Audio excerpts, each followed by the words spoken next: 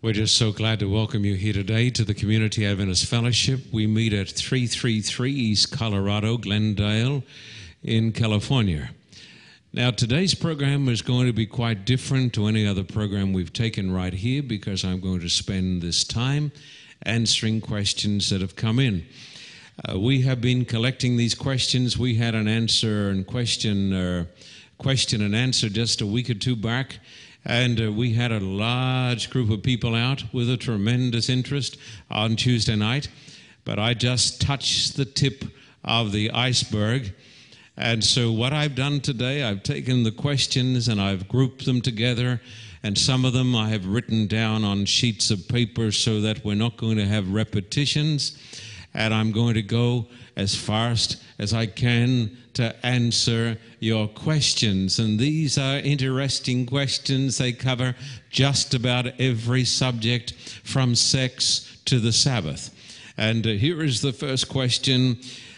A Christian is not obligated, is he, to forgive an unrepentant sinner? And the person quotes where Jesus said, if your brother sins against you 7 times, and if he turns to you and says, please forgive me, then you've got to forgive him. But if he doesn't say, please forgive me, you don't have to forgive him. So a person is not obligated to forgive an unrepentant sinner is the question or the statement. Would you please take your Bibles, and we're going to go today like the wind. I want you to turn to Matthew chapter 6 and verse 12. There are Bibles in the pews. We want you to turn to the text because today we're going to take the Bible as our authority, and we'll be giving answers today not from the creeds of the church or from some policy makers, but we'll be giving the answers from the Bible, the Word of God.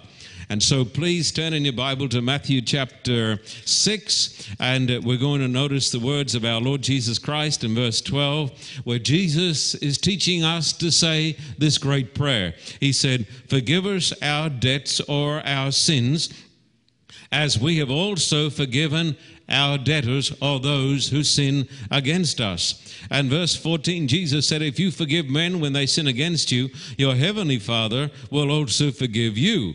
And if you do not forgive men their sins, your Father will not forgive your sins. I must admit today that I've had a problem with the question of forgiveness. I once upon a time for years believed that I was only obligated to forgive a person when that person had repented. I no longer believe that. I believe that I ought to forgive people whether they repent or not, and then leave them in the hands of God. And if you don't do this, my friend, you're going to get yourself in a terrible mess psychologically because you're going to get a lot of anger.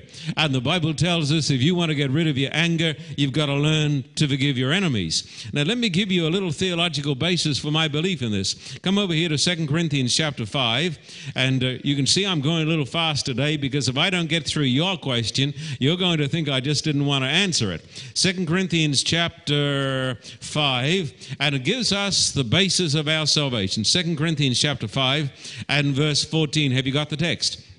2 Corinthians 5 verse 14. The Bible says, for Christ's love compels us because we are convinced that one died for all. What does it say? And therefore, how many died? The Bible says all died. Legally, when Jesus died on the cross, the whole world died. Legally, when Jesus Christ died on the cross, God forgave the world. Legally, God forgave the world when Jesus died on the cross, because the Bible says when one died for all died. Would you like to know the moment of your death legally? Would you like to know the moment of your death legally? I know when it is. The legal moment of your death was Black Friday, 3 o'clock in the afternoon and 31 AD. Because when Jesus died, legally the world died in him, and legally God forgave the world when he died.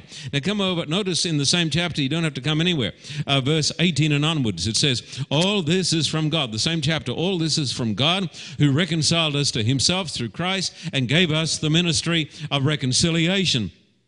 That God was reconciling the world to himself in Christ, not counting men's sins against them.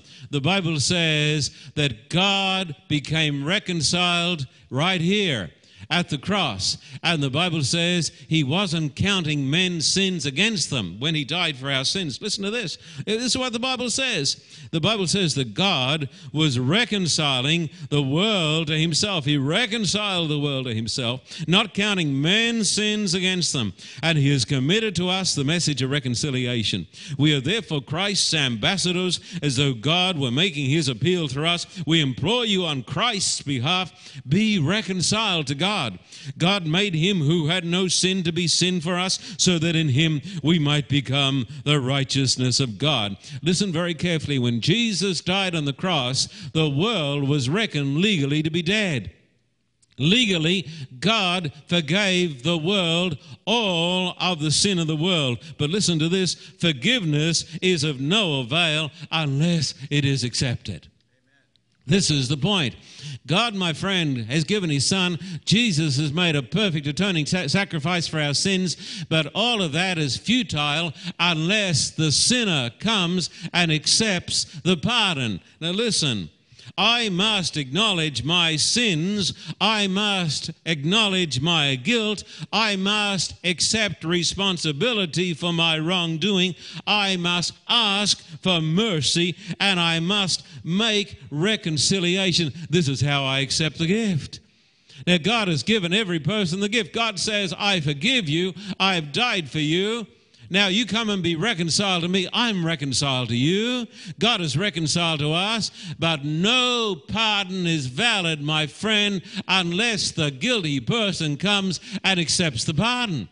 And you can't accept the pardon unless you recognize your guilt and your sin. Why are people going to be lost? People are going to be lost because they do not accept the pardon, not because God hasn't extended to them the pardon. How does this affect me? I need to extend to people who've sinned against me my pardon, whether they accept it or not. If they don't accept it, and if they're not right with God, they're not going to be in the kingdom of God. That's all there is to it. Now, I've had a battle with this. I've had a battle because I've had a person who's done everything he can to destroy my church and destroy my ministry and destroy everything that is sacred to me. And I have had the battle. How can I forgive him? He hasn't repented. But my friend, I don't need to wait until he repents. That's between him and God. You see, but I forgive him because Jesus says, love your enemies. And Jesus says, do you want to have your sins forgiven? Well, Jesus said, forgive those who sin against you. This means I've got to, and you've got to, as a Christian, forgive people without conditions, and then leave them in the hands of God. Does that make sense to you? Here's the next one. If we sleep when we die, explain Matthew 17, verses 1 to 8. Let me tell you something. If you don't forgive your enemies their sins, when they sin against you, you're going to be angry, and then you're going to get depressed, and you're going to get sick. And somebody wrote a book, Love or Perish. You better do it. It's not easy to do, but you better do it. Matthew chapter 17 and verses 1 to 8, it needs the grace of God. Matthew 17, verses 1 to 8. After 6 days, Jesus took with him Peter, James, and John, the brother of James, led them up to a high mountain by themselves. There he was transfigured before them. His face shone like the sun. His clothes became as white as the light. Just then, verse 3, just then there appeared before them Moses and Elijah talking with Jesus. And so the person who believes in the immortality of the soul says, here is a text that proves the immortality of the soul, because this text tells us that in heaven you've got Moses and Elijah. But this text does not prove the immortality of the soul. It proves the resurrection of the saints and the translation of the righteous.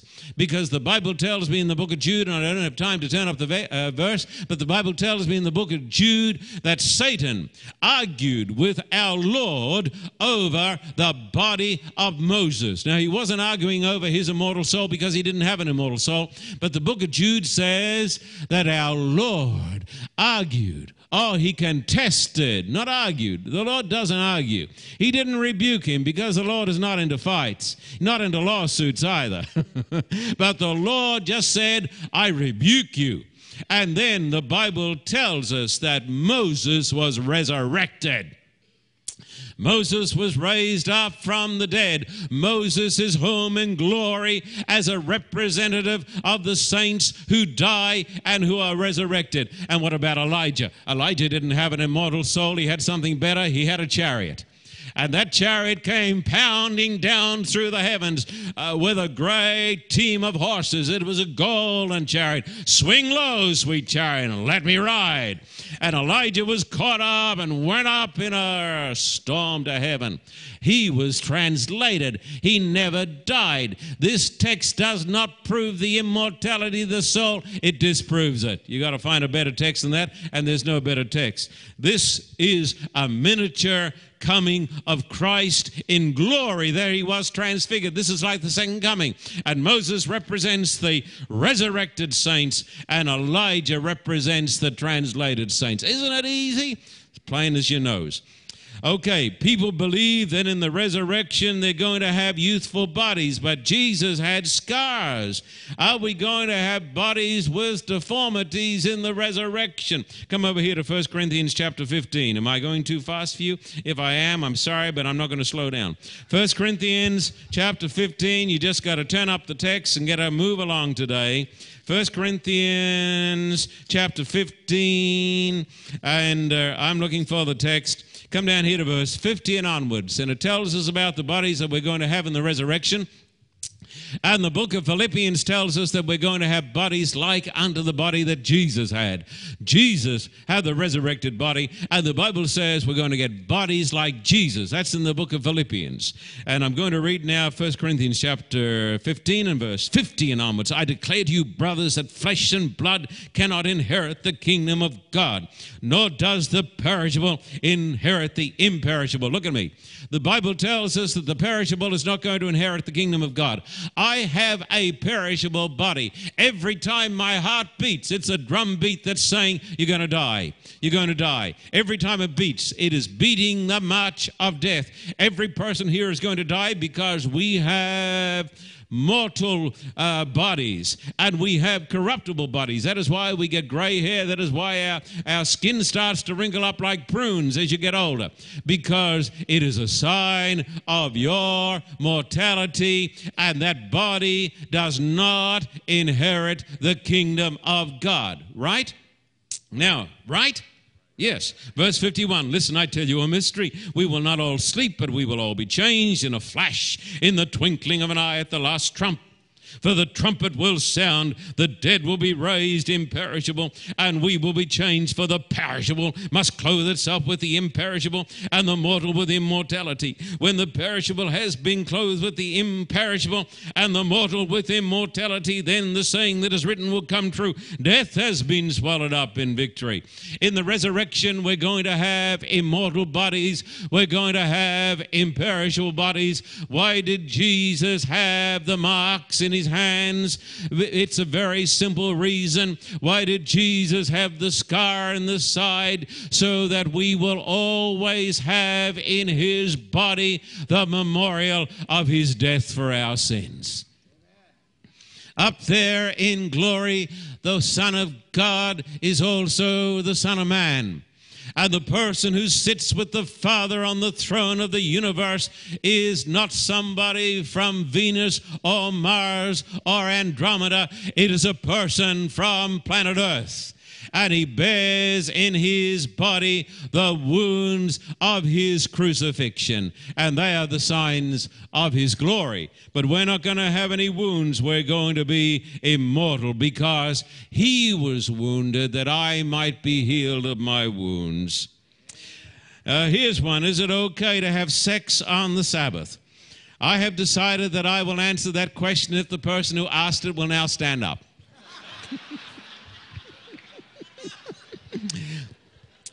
Okay, I'm going to answer it briefly just the same. I am your pastor. I'm duty bound to answer your questions. I wondered, will I answer this one or not? But I decided I will answer the question, because it may be of interest to more than one. The Bible tells us that out of the Garden of Eden, God brought two heavenly twins. On Friday afternoon, most likely, God invented marriage. And God said to our first parents, be fruitful and multiply. And just a little bit later, when the sun went down, God invented the Sabbath. And so God brought from the Garden of Eden two blessings for the human race, sex and the Sabbath. And they were both given to be blessings for the human race. And I hope that answers your question. Okay, now we're going to turn to Revelation chapter 6 and verses 9 and onwards.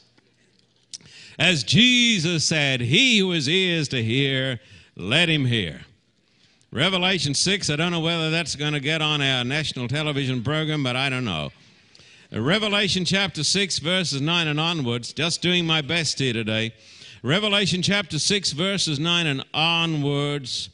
When he opened the fifth seal, I saw under the altar the souls of those who had been slain because of the word of God and the testimony they had maintained. They called out in a loud voice, how long, sovereign Lord, holy and true, until you judge the inhabitants of the earth and avenge our blood? Then each of them was given a white robe, and they were told to wait a little longer until the number of their fellow servants and brothers who were to be killed as they had been was completed. And the question is, why aren't these souls sleeping? And it is a very easy question. It's a good question, but it has an easy answer, because the book of Revelation is first and primarily a book of symbols. And this is a picture of the altar. And when they had this altar in the temple, the beast was taken, and the beast was slain on the altar, and the blood collected at the base of the altar. And so this is a symbol of the altar in heaven, and the souls, or the blood of the saints, is lying at the base of the altar. And the blood is crying out, how long, O Lord, how long? And this is a symbol very similar to what you read over here in the book of Genesis. Come over here to Genesis chapter 4 and verse 10, when it talks about the murder of Abel. Genesis chapter 4 and verse 10. Now, Cain had killed his brother, and his blood was soaking up the ground, just like the blood of the martyrs in Revelation chapter 6. Now, you come to Genesis chapter 4 and verse 10. The Lord said, what have you done? Listen, your brother's blood cries out to me from the ground. Was that blood literally crying? Did the blood actually have a voice? You say, of course not. It is symbolic language. It is a cry for righteous judgment, that God will come and avenge this murdered man. And in the same way, in the book of Revelation, the blood of the saints cries out to the Lord God in heaven, how long, O Lord, how long? It is a symbolic picture, exactly as it is here in Genesis. Now, my friend says here, one of my friends says, explain the text, tonight you'll be with me in paradise. Well, Jesus never said that. Jesus said, today you'll be with me in paradise, and he didn't say it just like that either. He's talking about, of course, the thief on the cross. Would you come over here to Luke 23 and verse 43, Jesus is hanging on the cross, and with his dying breath, Jesus says, verse 43, Jesus answered him, I tell you the truth, today you'll be with me in paradise. And in almost every translation, all the translations I know, you got the comma, as it is here. Jesus answered him, comma, I tell you the truth, comma, today you'll be with me in paradise. And so it appears from this translation that the dying thief was with Jesus that day in paradise. Now, let me tell you folks something. Everything here is conditional upon where the comma is placed. And in the ancient writings, there are no commas. There are no punctuation marks. And so if you leave out the comma, then the text is ambiguous. It can mean one of two things. Jesus said, I say to you today, comma, you'll be with me in paradise. Or, I say to you, today you'll be with me in paradise.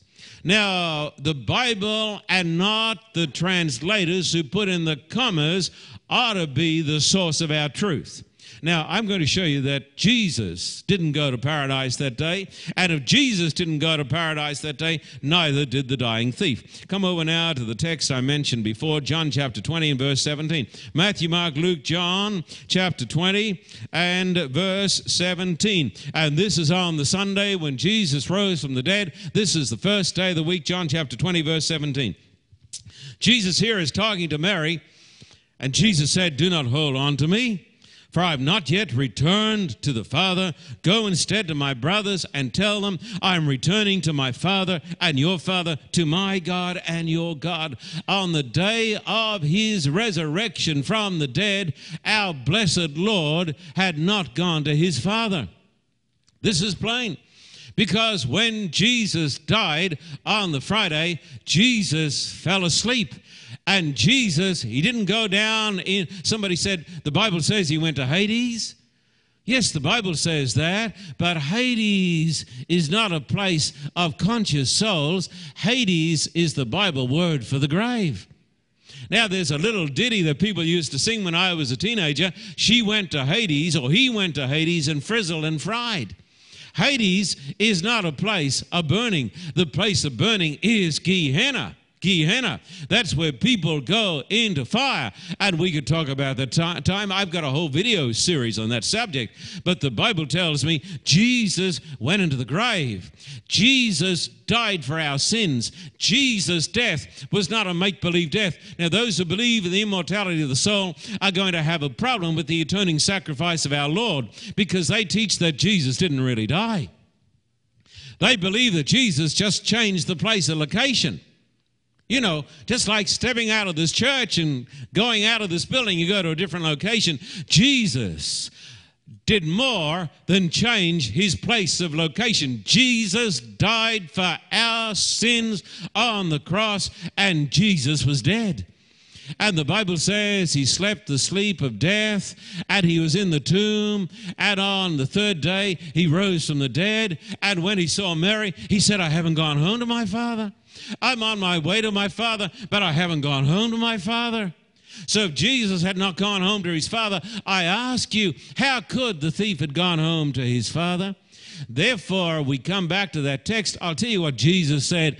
"Verily, truly, I say to you today, as I'm hanging here upon this cross, I may not look a king, but I'm a king still. As I hang upon this cross, I may not look a conqueror, but I am. As I hang upon this cross today, I say to you today, you will be with me in paradise, and he will be with Jesus in paradise when Jesus comes the second time." And that's when the saints of God are going to be with Jesus in paradise. They don't go to heaven when they die. That is a notion of the Greek philosophers that entered into the church, was picked up by the Roman Catholic Church. And in the days of Martin Luther, though some of the Protestant reformers said, this is not taught in the Bible, most people have been hanging on to it, but it's not a part of the Word of God. How can I know? Question, how can I know if I have committed the unpardonable sin? Come over here. If you're asking that question, the odds are that you haven't. Come over here to Matthew chapter 12 and verse 31, 32. Come fast. I still got a long way to go.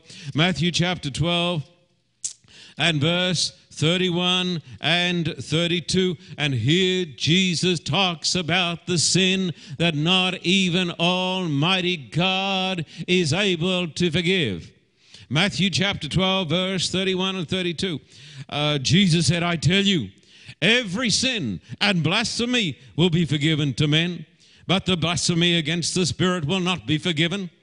Anyone who speaks a word against the Son of Man will be forgiven. But anyone who speaks against the Holy Spirit will not be forgiven, either in this age or the age to come." Now, there is some good news. Jesus said, whatever you sin, whatever your blasphemy, whether it is murder or lying or cheating or fornication or adultery or homosexual acts, whatever sin that you commit, if you turn to God, and if you repent of that sin, and if you come to Christ, Christ will forgive you. I will forgive every sin. He said, except the sin that is against the Holy Spirit. Because if you and I sin against the Holy Spirit, we will never receive forgiveness. Now, who is the Holy Spirit? The Bible teaches the doctrine of the Trinity. The Bible teaches God the Father, God the Son, and God the Holy Spirit. And the Bible teaches it is the Holy Spirit who is the active agent in the regeneration of the human race. Jesus said in John chapter 16, when he is come, he will convict the world of sin and of righteousness and of judgment. You wouldn't be here today. You wouldn't be watching this program if the Holy Spirit had not convicted you of sin. Do you want to know what a good sermon is? A good sermon is not a smart psychology sermon when you walk out of the church and you say, I'm just feeling so wonderful. Everything is all right. I have no guilt. I have no care. Unless you have confessed your sins to God. When you sit in church and there's a still small voice and it's not the voice of the preacher, and as you read the Word of God, the Holy Spirit says to you, you're breaking my commandments, you're sinning against me, and there comes into your heart a mighty conviction, and you start to sweat under the influence of the power of God, that is the Holy Spirit. And if you say yes to God, you'll be saved. But my friend, every time a person says no to the Spirit of God, it makes it easier to say no the next time. And a person, if he says no long enough, will come to the place where he will no longer repent of his sins because he'll not feel his need. What is the unpardonable sin? It is the sin that is not confessed. Why is it not confessed? Because the heart becomes hardened. Paul says in 1 Thessalonians chapter 5, quench not the Spirit of God. The NIV says, don't put out the Spirit's fire. And so if you can hear the voice of the Spirit of God talking to you, and if you want to be saved, you haven't committed the unpardonable sin. I believe that I know of people who have committed the unpardonable sin. They have no conscience. They can lie, they can steal, they can cheat, and they can sit, my friend, and they can look people in the eye, and they can even talk religion. They're the best at talking religion, but they have no conscience because the Spirit of God has left them. But if you have a conscience today, and if you have a sense of your own unrighteousness, and if you want to be saved, you haven't committed the unpardonable sin. But remember, there's a line that is crossed by rejecting the Lord where the call of His Spirit is lost. As you travel along mid the pleasure-mad throng, have you counted the cost? Have you counted the cost if your soul should be lost, though you gain the whole world for your own? Even now it may be that the line you have crossed. Have you counted the cost?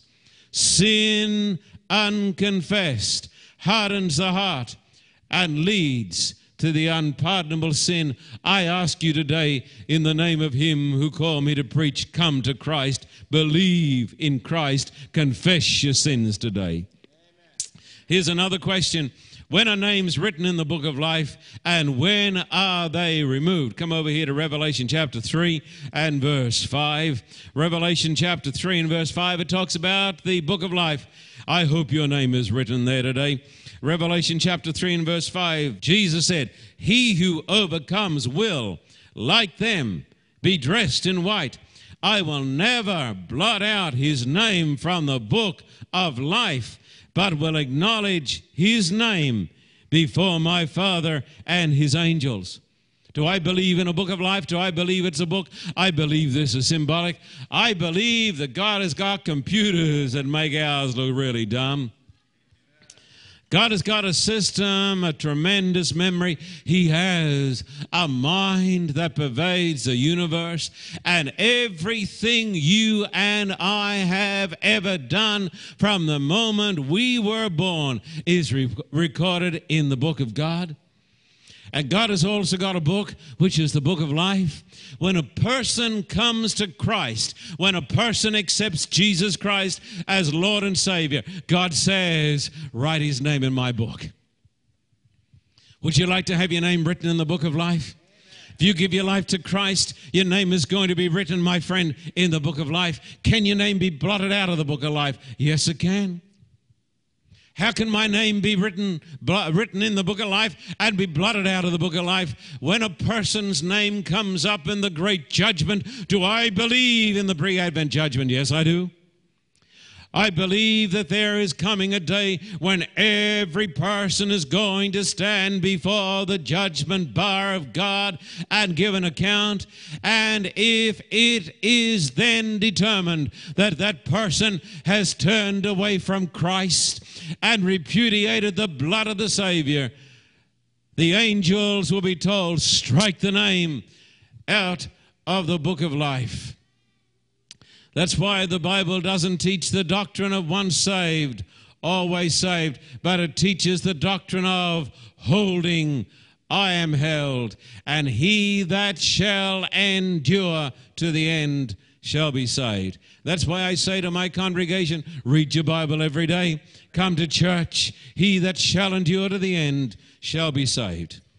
Is the tribulation of Matthew 24, question, is the tribulation of Matthew 24 both persecution and the 7 last plagues? It is both. Come over here to Matthew 24 and verse 21 and 22. Matthew 24 and verse 21 and 22.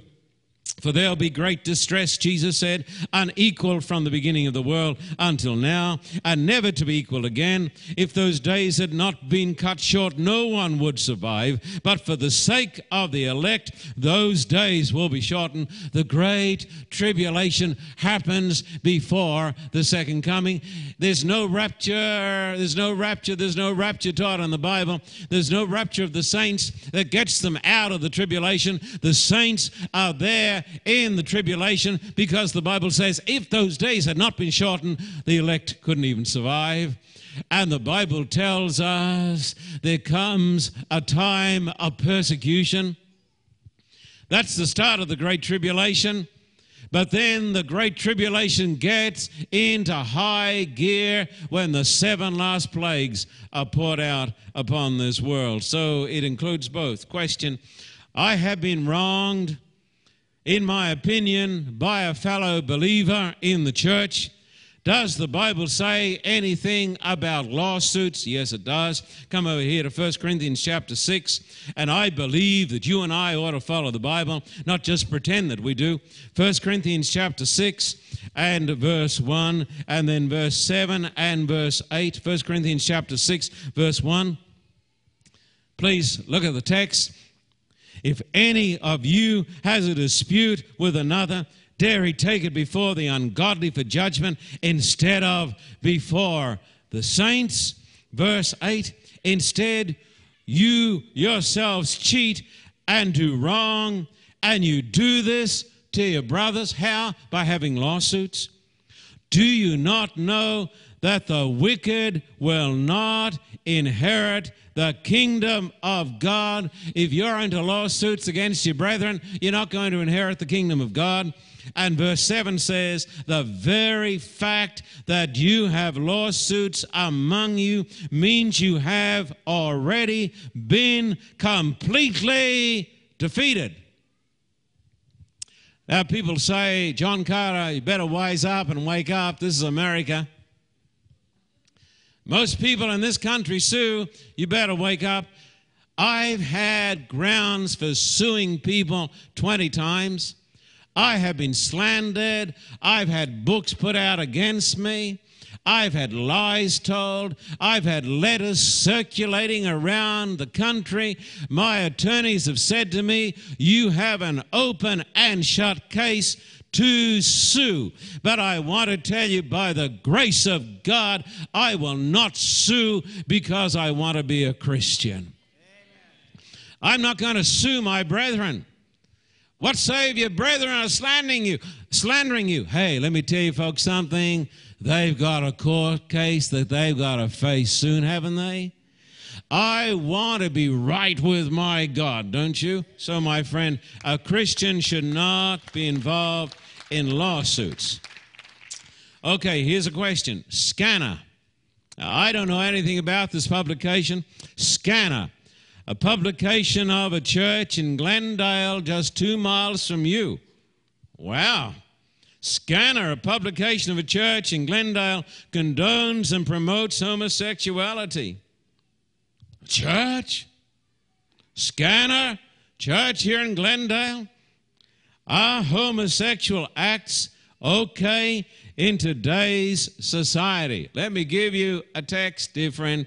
Leviticus chapter 20 and verse 30. Leviticus chapter 20 and verse 30. Leviticus chapter 20 and verse 13. Verse 13, I'm sorry. Leviticus chapter 20 and verse 13. Got it? Pretty strong text. Let me ask you a question. Does everybody here believe in the Bible? Put up your hands if you believe in the Bible. I believe in the text of the Bible. So I go along with this text. The Bible says, if a man, now the Lord, chapter 20, verse 1, who is talking this? The Lord said to Moses. Now this is not a church. This is the Lord. Verse 13, if a man lies with a man as one lies with a woman, both of them have done what is detestable. They must be put to death. Their blood will be on their own heads. The Bible says that homosexual acts are detestable, and the sentence of death is upon those who practice those evil deeds, and upon those ministers who promote those deeds. The death sentence is upon them. I want to say this to those who are homosexuals who may be in my church and watching on television. God loves you. God loves the homosexual. God loves the adulterer. God loves the alcoholic. God loves the slanderer. But the cure is not to condone evil behavior. It is to give people power to overcome. So I want everybody here to know where we stand on this. Now, let me tell you something that was just given to me. They've just done a study in Canada. This comes from the Off the Wire, Washington, April 22, from Reuters. Maggie Fox, health and science correspondent. Canada study casts doubt on the idea of a gay gene. Now, it has been taught all around the world that people are born homosexuals because they've got a gay gene. The latest research says it isn't so. Now, I want to tell you this. From my experience, I believe that because we're all born in a state of sin and a state of fallenness, that we inherit sinful characteristics. I believe that people are born with weaknesses, particularly towards certain types of sins. And I believe that people can be born with weaknesses towards the sin of homosexual conduct. But I believe that the vast majority of people who become homosexuals by their personal choice. And I believe that every person has to make a decision. You see, we live in a society that says it's not your fault, the devil made me do it. You're not your fault if you go and get a gun because you can buy guns. It's the gun lobby's fault, you see.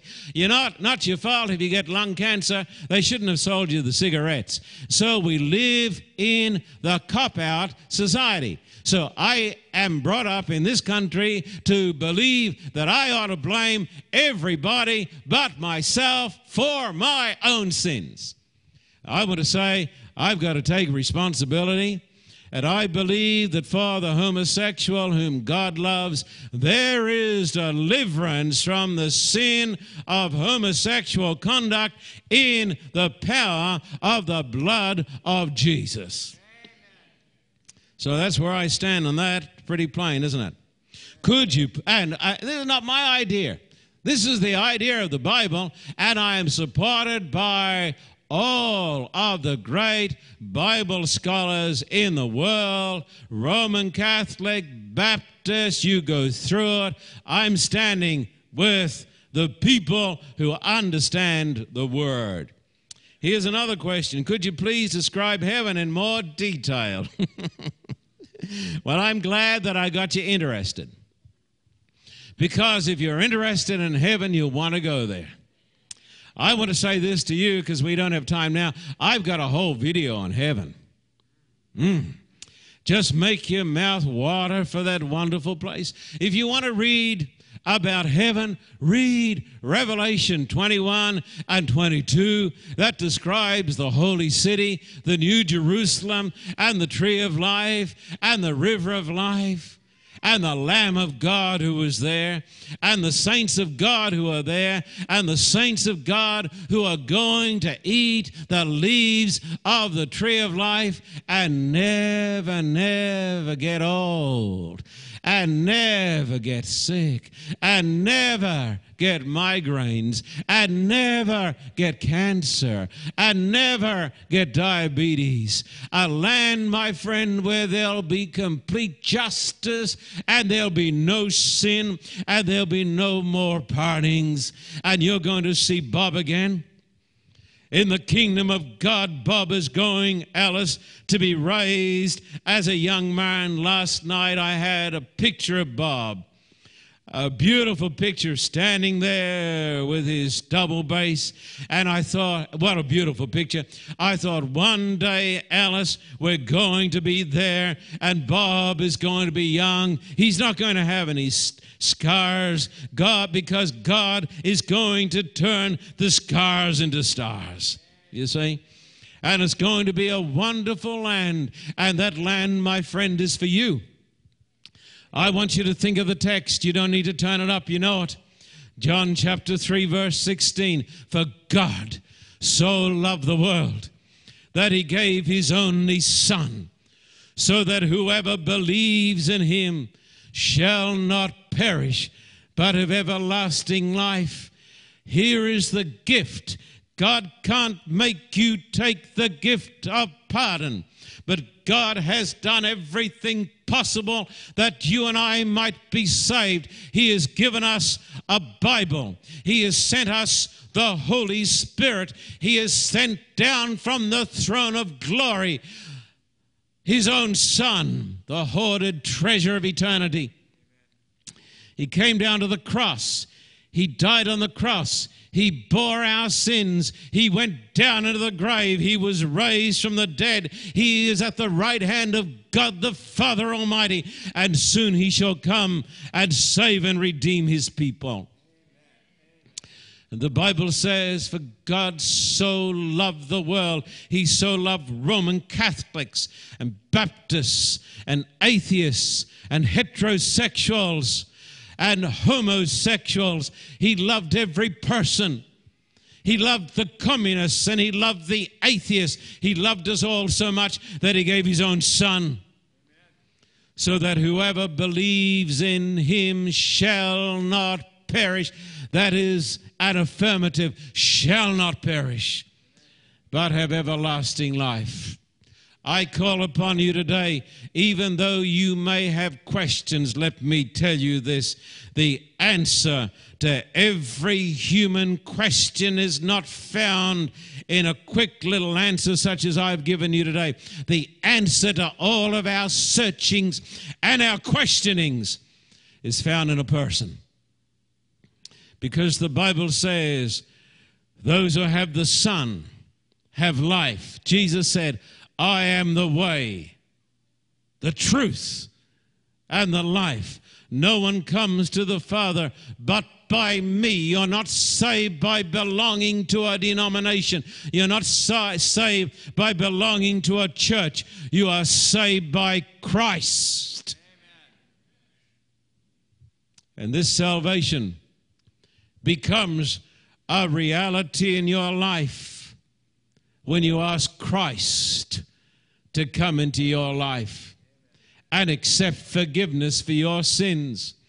And then the Holy Spirit starts to make of you a new person. What a grand old song it is I used to sing as a teenager. What a wonderful change in my life has been wrought since Jesus came into my heart. I have life in my soul and light in my soul, for which long I had sought, since Jesus came into my heart. Let Christ come into your heart today. Amen. Please bow your heads. Our Father, we thank you today that every human question has a divine answer, and that divine answer is Christ. Might it be that our faith shall not be built upon the shallow philosophy of human psychology or human philosophy or human theology, but may it be built upon Christ and the immutable truths of his holy word. Our Father, today, as a congregation and as individuals, we say, we open wide our hearts. Come into our hearts, O Lord Christ. We worship you, praise you, thank you, and give you glory. In Jesus' name, amen. For his glory, for his glory.